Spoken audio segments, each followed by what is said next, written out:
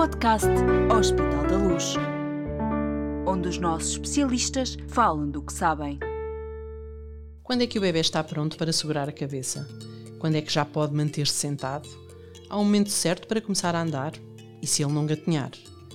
O desenvolvimento motor da criança na primeira infância é um processo de mudança decisivo para o resto da sua vida. Mas o que fazer se falhar alguma das etapas? O pediatra responde. O desenvolvimento motor é um processo complexo de mudança no comportamento e que ocorre na postura e no movimento da criança. Tem a ver com alterações complexas e interligadas, nas quais participam todos os aspectos do crescimento e maturação dos aparelhos e dos sistemas do organismo. Na verdade, talvez pudéssemos resumir esta expressão complicada a uma palavra: crescer. Ou será que não é bem assim? Não é bem a mesma coisa, Vanessa? Eu acho que, como uma das definições de crescer é desenvolver, acho que é uma boa palavra. Podemos usar. Muito Sim. bem. Vanessa Martim, terapeuta que se dedica à reabilitação psicomotora no Centro de Neurodesenvolvimento e do Comportamento da Criança e do Adolescente no Hospital da Luz, Lisboa. É a nossa convidada especial neste podcast do Pediatra Responde. Não é pediatra, é terapeuta, mas o seu trabalho é fundamental para que os pediatras possam também fazer o seu.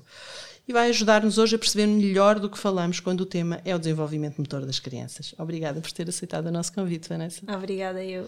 Bom, eu li em algum lado que os primeiros 1000 dias de vida são os mais importantes para o desenvolvimento físico e mental da criança e que servem de base a toda a evolução futura da criança, naturalmente. É um número redondo demais para sabermos que não passa de um mero indicador. Cada criança é diferente, certo? Mas será que faz sentido dizer taxativamente que aos 3 meses o bebê deve conseguir controlar a cabeça, que deve sentar-se sozinho por volta dos 6 meses e que aos 9 meses deve gatinhar e começar a tentar pôr-se de pé? Ou que, se não for assim, estamos perante um problema? Vanessa, preciso das suas respostas. Retirava a palavra taxativamente. Portanto, Okay. Nós podemos falar em marcos, que a média nos diz que acontecem por volta daquela idade, mas não é taxativamente. Há sempre um intervalo no qual é considerado normativo e umas crianças é um bocadinho mais cedo, outras é um bocadinho mais tarde. Depois temos é que saber a partir de que idade é que já é suposto ir perguntar se estamos perante um problema ou não. Muito bem. Já vamos às etapas, mas eu antes quero perceber o que é este conceito de desenvolvimento motor. Já falámos em crescer, mas agora preciso que a especialista me explique o que significa isto, exatamente. Sim. O desenvolvimento motor é um processo que é contínuo ao longo do desenvolvimento da criança e que começa por reflexos que são primitivos no recém-nascido, passa por aquisição de competências posturais, a seguir locomotoras, manipulativas, portanto a nossa capacidade de manipular objetos, e este processo é sequencial e tem um conjunto de etapas que não se podem saltar, mas dentro deste processo cada criança tem o seu ritmo, o seu tempo, e aqui importante é perceber também que este desenvolvimento motor inclui 2 áreas, a motricidade global e a motricidade fina. Fina, exatamente. Sim. Já me explica o que isso é, mas que também queria perceber, já percebemos que não é o taxativamente que deve ser dito, mas há provavelmente idades para estas aquisições, para dar como adquirido que isto está cumprido e que a criança passa para a fase seguinte. Quais são essas idades, então? Então, novamente, vamos aqui sempre não nos esquecermos que isto são médias, não é? Mas as idades são por volta dos 2, 3 meses é suposto a criança ter controle cefálico, ou seja, controle da cabeça. Por volta dos 6 meses conseguir sentar-se com apoio, mas já conseguir ter essa posição. Aos 9 meses, essa posição de sentado acontecer já sem apoio e com as mãos da criança libertas para manipular objetos sem os deixar cair. Por volta do ano, dos 12 meses, conseguir dar os primeiros passos. Depois, por volta entre os 18 e os 24 meses, conseguir começar a correr. e por volta dos 2 anos conseguir saltar. Portanto, isto são assim os principais marcos. Essa é com certeza a motricidade há bocadinho global. Então, e há etapas de motricidade fina?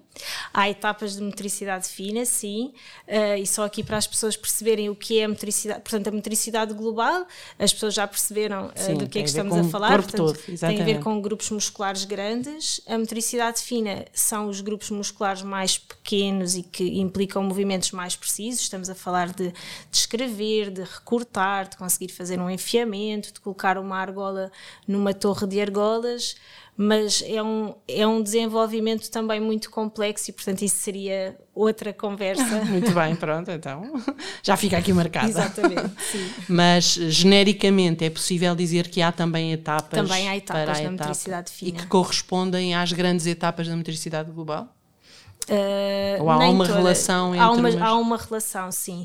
Claro que a criança, se nós considerarmos que na motricidade fina estamos a manipular objetos, lá está estes 9 meses em que a criança se consegue sentar e libertar as mãos, vai possibilitar adquirir aqui competências na motricidade fina, portanto depois as coisas estão... Sim, e a motricidade fina, já agora, enfim, eu sei que falaremos melhor disto noutro podcast, mas é motricidade fina, por exemplo, aqueles gestos que os bebés fazem de agarrar o pé ou de conseguir segurar a xuxa?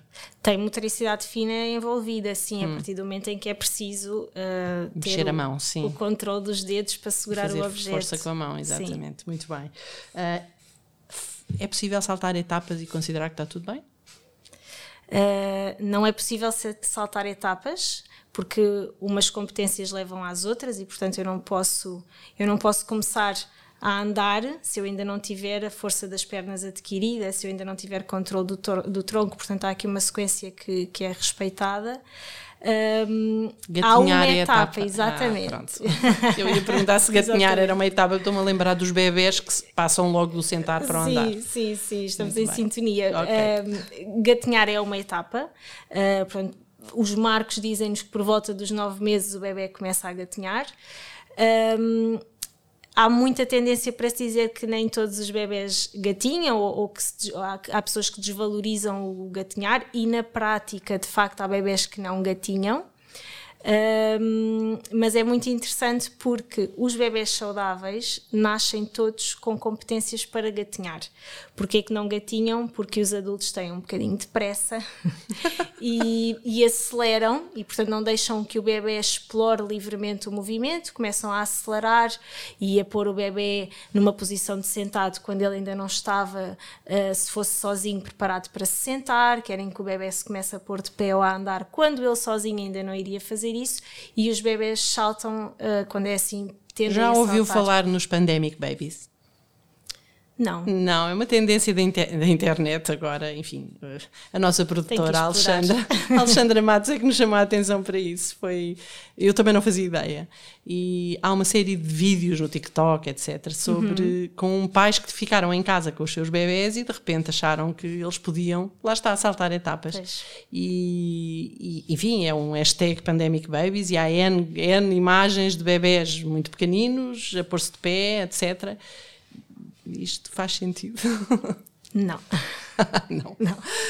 Não. Mas eles conseguem. Eles conseguem, mas o gatinhar é um movimento muito importante, porque gatinhar estimula o corpo simetricamente, dá uma informação sensorial nos 4 membros, que quando o bebê salta não fez essa aquisição. O nosso desenvolvimento é assim por uma lógica, não é? Porque nós não podemos tentar aqui alterar aquilo que é a natureza do nosso desenvolvimento. Bom, portanto é melhor não saltar etapas. É melhor não saltar etapas. Não fazer dos nossos filhos, tentar fazer dos nossos filhos super-homens, dos nossos bebés super-homens. Acelerar o tempo. Exatamente, sim. Não, ok. A que é que os pais devem estar atentos? Enfim, já percebemos... Isto não é taxativo, não há aqui idades certas para nada, mas há aqui uma progressão natural, entre aspas, enfim, há uma progressão que o próprio organismo tem que cumprir, não é? O que é que pode ser um sinal de alerta, o que é que deve deixar os pais mais atentos e, no limite, ir procurar ajuda? Sim. em primeiro lugar, é importante que os pais conheçam esta sequência normal do desenvolvimento, para, à partida, descartar se realmente há ali alguma preocupação ou não, porque eu posso estar preocupada porque o meu filho ainda não começou a andar, mas se conhecer a sequência do desenvolvimento, eu se calhar consigo perceber se já é esperado que ele esteja a andar. Eu posso estar a pedir uma competência que ainda não é suposto que aconteça. Mas de facto há aqui alguns sinais de alarme que devemos estar atentos, que são sobretudo se o bebê aos 2, 3 meses não tem controle da cabeça, se por volta dos 6 meses existem movimentos assimétricos dos membros. O que é que isto significa? Se os braços e as pernas, lado direito e lado esquerdo, não se mexem de forma igual, digamos assim. Isso acontece? Pode acontecer, sim, tem que ser avaliado. Depois, se aos 9 meses o bebê não tem controle do tronco para ficar sentado, ainda que possa ser com apoio, mas tem que já conseguir ter controle de tronco. E depois, se aos 12 meses ao ano, o bebê, quando nós o seguramos ao colo e pomos o bebê ao colo ou no chão, mas na posição em pé, e o bebê tem que ter força das pernas para suportar o tronco. E se nessa idade o bebê não se mexer muito, também é aqui um sinal de alarme. Portanto, é suposto que nessa idade a criança seja bem ativa. Depois, se aos 15 meses o bebê não se tenta deslocar de todo, e se aos 18 meses de facto não anda, aí já temos que tentar perceber o porquê. Certo. Enfim, esses serão sinais de alarme, e para isso, obviamente, os pais têm que procurar ajuda, não é? Há de haver nas consultas de rotina com o pediatra, com o médico assistente, também essas preocupações de verificar isso, mas nessas situações, claro, procurar ajuda. Mas faz sentido também aconselhar os pais com estratégias para trabalhar o desenvolvimento motor dos filhos numa lógica de etapas normais, diria eu. Eu tenho sempre um bocadinho de cuidado com isso, porque os pais, em primeiro lugar, devem brincar muito com as crianças, e vamos aqui buscar outra vez a palavra brincar. E aqui na brincadeira deixar a criança mexer-se livremente, claro que em segurança, não é? Mas deixar a criança explorar o corpo, estimular especificamente uma competência. Lá está, podemos... É arriscado, sim. Podemos estar aqui a saltar uma competência porque havia outras coisas que deviam ser trabalhadas primeiro. Portanto, acho que mais do que nos focarmos numa sequência e num conjunto de tarefas estruturadas que devemos fazer em casa com os nossos filhos, é brincar muito e deixar a criança explorar livremente o corpo, porque a criança vai saber que movimentos é que precisa de fazer em determinada altura. Não aprender a escrever o nome antes de saber dizer o nome, naturalmente, imagino eu. Estou a exagerar, claro. O confinamento devido à pandemia, já falámos aqui dos pandemic babies, trouxeram algumas consequências no desenvolvimento motor das crianças. O que é que tem assistido na sua consulta e o que é que, se isto tem algum fundamento de verdade, não é? É um bocadinho cedo ainda para se falar aqui em consequências, até porque as crianças têm naturalmente uma capacidade de se ajustar rapidamente e de fazer aqui, de recuperar competências, e aqui eu estou a falar de crianças com um desenvolvimento dito normal,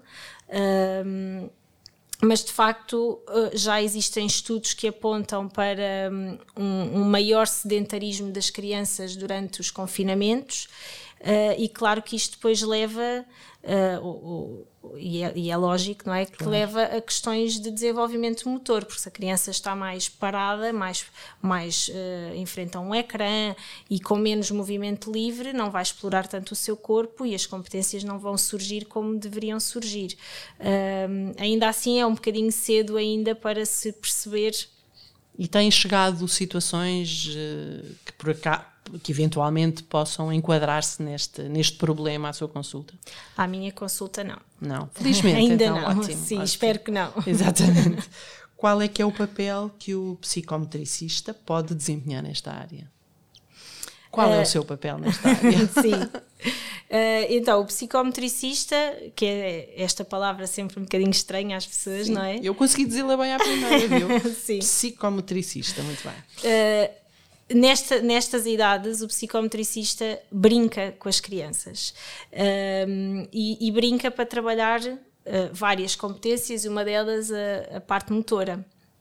E, portanto, o psicometricista tem aqui o papel de, através da brincadeira, estimular as competências que a criança precisa que sejam estimuladas. E aqui já não estamos a falar de desenvolvimento dito normal, estamos a falar de crianças que são referenciadas para intervenção porque estão a precisar de trabalhar determinada competência. Os tais problemas que falámos a partir dos sinais de alerta. Sim. Exato. E aí temos que começar sempre por avaliar primeiro e perceber onde é que estamos e a partir de onde é que temos que trabalhar, e depois pensar e estruturar a intervenção e as atividades para fazer, e aí sim darmos estratégias aos pais para fazerem em casa. Trabalhar esse desenvolvimento motor.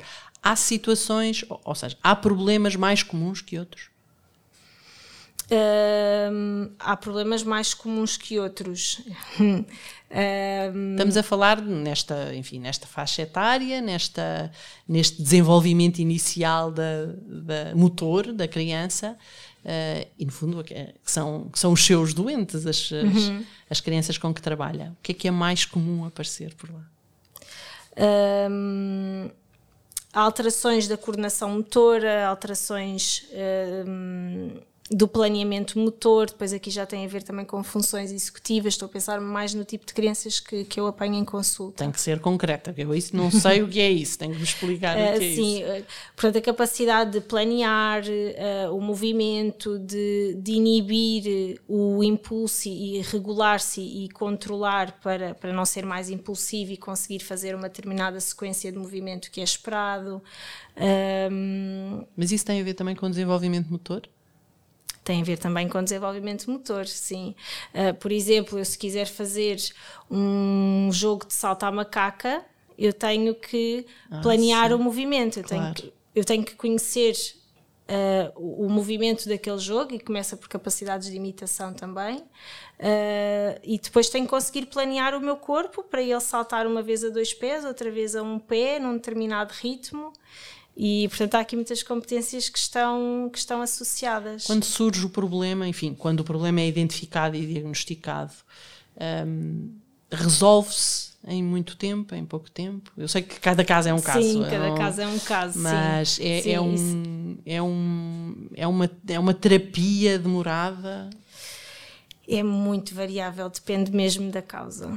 Sim. Depende muito da causa. Depende muito da causa, sim. Se estivermos a falar de uma criança que acaba por ser uma variante da norma, portanto, uma criança que, não tendo um problema concreto, teve ali um desenvolvimento um bocadinho mais tardio e colocando as atividades certas e os estímulos certos, a criança rapidamente recupera. Há outras que têm condições neurológicas associadas em que o desenvolvimento não é à velocidade que nós gostaríamos. Pois, essa era a pergunta que me faltava, é porquê que há, no fundo, porquê é que surgem problemas no desenvolvimento motor normal? Sim. O que é que está normalmente na origem desses problemas? As alterações motoras nas perturbações do neurodesenvolvimento podem ser por várias causas. As crianças com perturbação do espectro do autismo podem ter questões alteradas no desenvolvimento motor, as crianças com perturbação de hiperatividade e déficit de atenção, as crianças com perturbação do desenvolvimento intelectual, mas aqui as causas, existem alterações no desenvolvimento motor, mas as causas são diferentes e portanto, aqui o trabalho também tem que envolver a avaliação, e o trabalho terapêutico tem que envolver essas tem que ser áreas. Avaliado e depois o trabalho é feito de forma diferente. Por regra é isso que está na origem de problemas de desenvolvimento motor? Por regra. E podem ser questões neurológicas, doença mesmo neurológica, e tem que ser sempre avaliada em consulta de neuropediatria. Muito bem, vamos voltar ao mundo normal. Normal, não posso dizer esta palavra, já sei, mas que conselhos é que daria aos pais? Novamente, que brinquem muito com os filhos e que e que os deixem mexer-se livremente, portanto que lhes proporcionem um ambiente que é seguro, mas que os deixem explorar. E há uma frase que eu gosto muito de dizer aos pais, que não é minha, que é que as crianças saudáveis têm os joelhos esfolados. Exatamente, eu ia lhe perguntar se cair era bom. Cair é bom. Cair é bom. Muito bem. Vanessa, já agora lembrei-me de um pormenor a este propósito. Os andarilhos, os parques são úteis para os pais, naturalmente, mas são bons para o desenvolvimento motor das crianças? São úteis para os pais, não são bons para o desenvolvimento motor das crianças. Como assim? Eu percebo que possam ser usados em SOS, quando os pais precisam mesmo de os colocar dentro do parque para conter o movimento, porque aconteceu qualquer coisa e os pais têm que sair a correr e o bebê não se pode colocar em perigo na ausência dos pais, mas no dia-a-dia o bebê deve andar livre, no seu movimento espontâneo, porque um parque não possibilita o movimento espontâneo no sentido em que o espaço é muito limitado, e o andarilho não é um movimento natural, tem ali um objeto. Eu imagino que tenham sido recursos muito utilizados, estávamos a falar de confinamento, e imagino que tenham sido recursos muito utilizados com pais em teletrabalho e, enfim, a tomar conta das suas crianças. Foi um período curto, já percebemos que ainda é cedo para ver os efeitos, mas à partida não aconselho. Não aconselho. Durante o teletrabalho dos pais, eu aqui sou um bocadinho boazinha, no sentido em que realmente os pais, quando estão em teletrabalho, há tantas variáveis que têm que tentar gerir, que eu aqui não condeno, mas vamos lá estar a pensar como SOS e não como rotina. Bom, Vanessa, cada caso é um caso, costumam dizer os profissionais de saúde. A Vanessa acabou de dizer isso mesmo. Por isso não é demais lembrar que não há duas crianças iguais, que as etapas de crescimento são afinal indicadores e que como pais e mães devemos estar atentos, caso haja algo que não bata certo. É nessa altura, mesmo quando a coisa parece ter pouca importância, como explicou a Vanessa, é fundamental procurar ajuda. Afinal, os pais têm sempre razão, não é verdade? Obrigada por esta conversa tão esclarecedora, Vanessa. Contamos consigo para um próximo podcast do Hospital da Luz.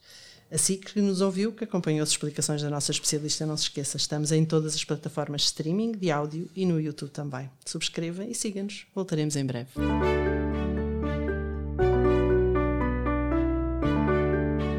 Podcast Hospital da Luz, onde os nossos especialistas falam do que sabem.